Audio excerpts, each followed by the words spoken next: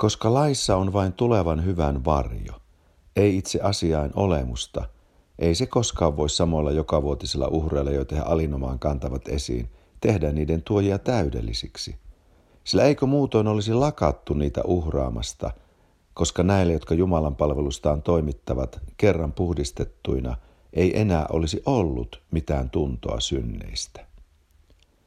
Sillä mahdotonta on, että härkään ja kauristen veri voi ottaa pois syntejä.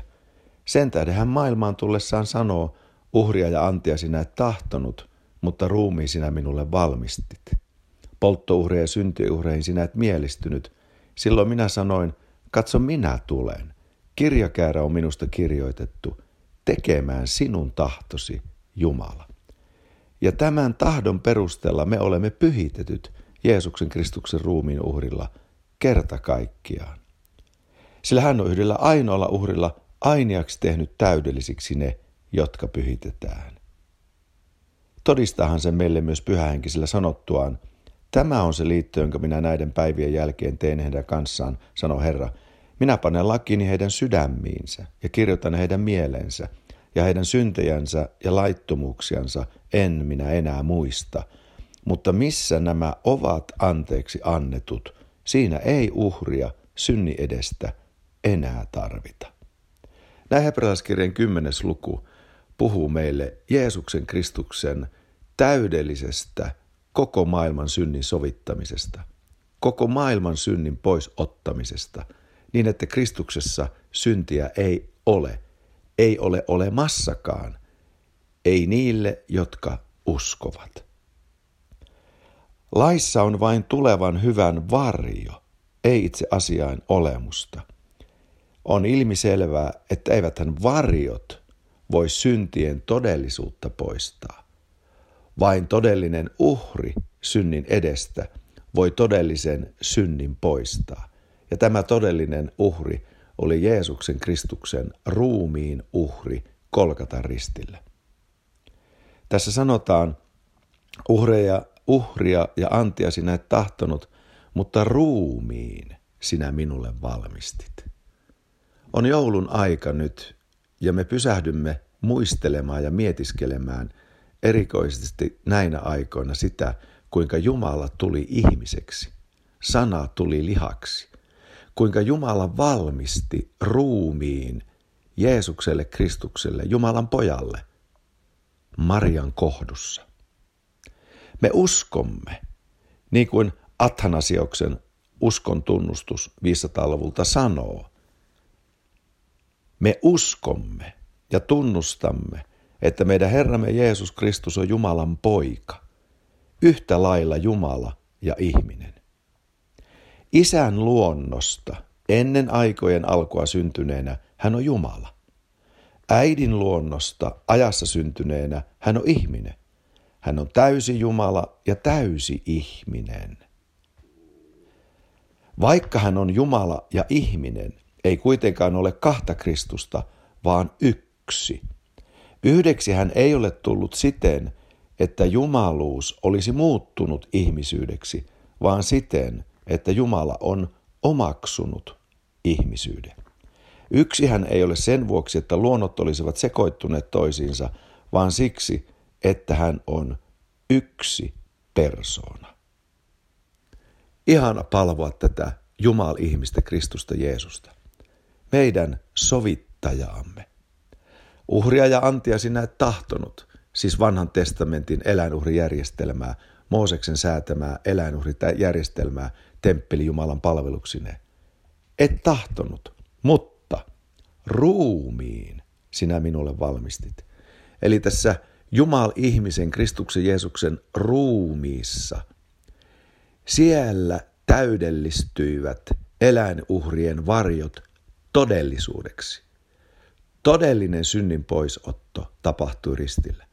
Todellinen synnin sovitus koko maailman syntien tähden toteutui ristillä. Ja Jumalan poika 3.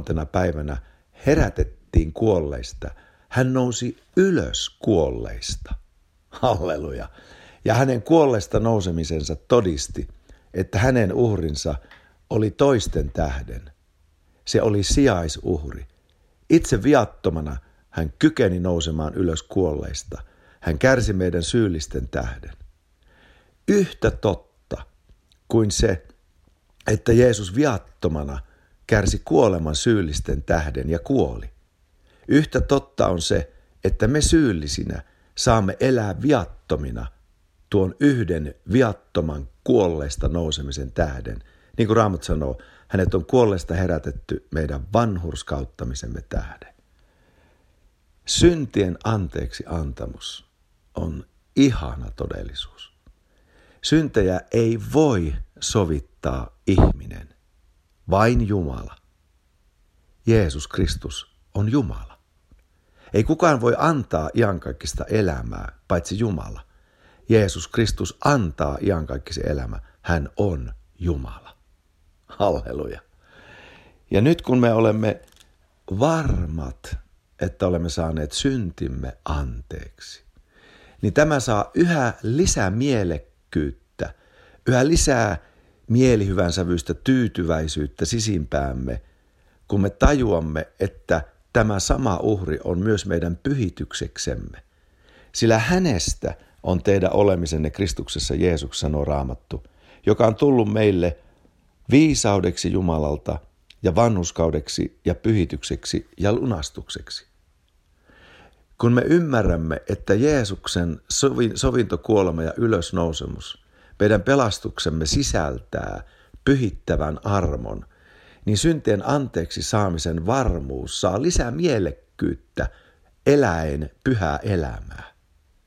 Älä sammuta pyhää elämää. Älä vastusta pyhää henkeä, joka itsepintaisesti puhuu sinussa pyhän elämän puolesta, sillä pyhä elämä on lahja. Se ei ole paine, se ei ole pelko, se ei ole vaatimus meille, koska me jo olemme Jeesuksen täytetyssä työssä edestämme, vaan siitä tuleekin meidän ilomme, sillä se on Jumalan teko Kristuksessa ja se on pyhän hengen voimalla meissä. Eli me suostumme ilman minkäänlaista pakkoa vapaaehtoisesti tähän pyhään elämään, joka avautui meille syntiemme täydessä anteeksi saamisen varmuudessa. Se tapahtuu näin. Olen saanut kaikki syntini anteeksi. Halleluja. Ja yhtäkkiä huomaat, minussa on valtava ilo elää pyhää elämää ja tehdä parannus, kääntyä pois näistä kaikista anteeksi saamistani synneistä. Tulee pyhän elämän intohimo, joka lisää mielekkyyttä syntien anteeksi saamiseen. Ja sen takia tämä hebrealaiskirjahan jatkuu, ja kun se puhuu koko kirje siitä, että Kristuksessa on ruumiillistuneena meidän syntiemme anteeksi saaminen ja sovitus ja vanhurskaus meille, ja hän on meidän ylimmäinen pappimme, niin tuo hebrealaiskirjan 10. luku, mistä äsken luin, niin sehän jatkuu siihen, että koska me kaiken tämän tiedämme, niin käykäämme esiin totisella sydämellä, täydessä uskon varmuudessa, sydän vihmottuna puhtaaksi puhtaasta omasta tunnosta ja ruumis puhtaalla vedellä pestynä. Pysykäämme järkähtämättä toivon tunnustuksessa, sillä hän, joka antoi lupauksia, on uskollinen. Koska me kaiken tämän tiedämme syntien anteeksi saamisesta ja pyhästä elämästä, valvokaamme toinen toistamme rohkaisuksi toisellemme rakkauteen ja hyviin tekoihin, koska me tiedämme, että olemme saaneet syntimme anteeksi. Ja koska meillä on innoite elää pyhää elämää, niin Raamattu jatkaa, älkäämme jättäkö omaa seurakunnan kokoustamme, vaan kehoittakaamme toisiamme sitä enemmän kuin enemmän näette tuon päivän lähestyvän. Ja varoittaa meitä hylkäämästä uskoa. Jos me tahallamme teemme syntiä päästömme totuuden tuntoon, niin ei ole enää uhria meidän syntiemme edestä. Siis älkäämme jättäkö omaa seurakunnan kokoustamme ja sitten Raamattu vaan alleviivaa niin kuin muutamien on tapana, vaan kehoittakaamme toisiamme sitä enemmän kuin enemmän näette tuon päivän lähestyvän. Halleluja. Kokoonnutaan yhteen uskollisesti ja mietiskellään Jumalan ihmiseksi tuloa, kuinka sana tuli lihaksi, kuinka Jumala sovitti meidän syntimme ristillä, kuinka Jumala kuolleesta nosti ylös oman poikansa meidän vanhurskauttamiseksemme. Olkaamme kiitolliset ja siten mielihyvin ja mielihyvällä palvelkaamme Jumalaa.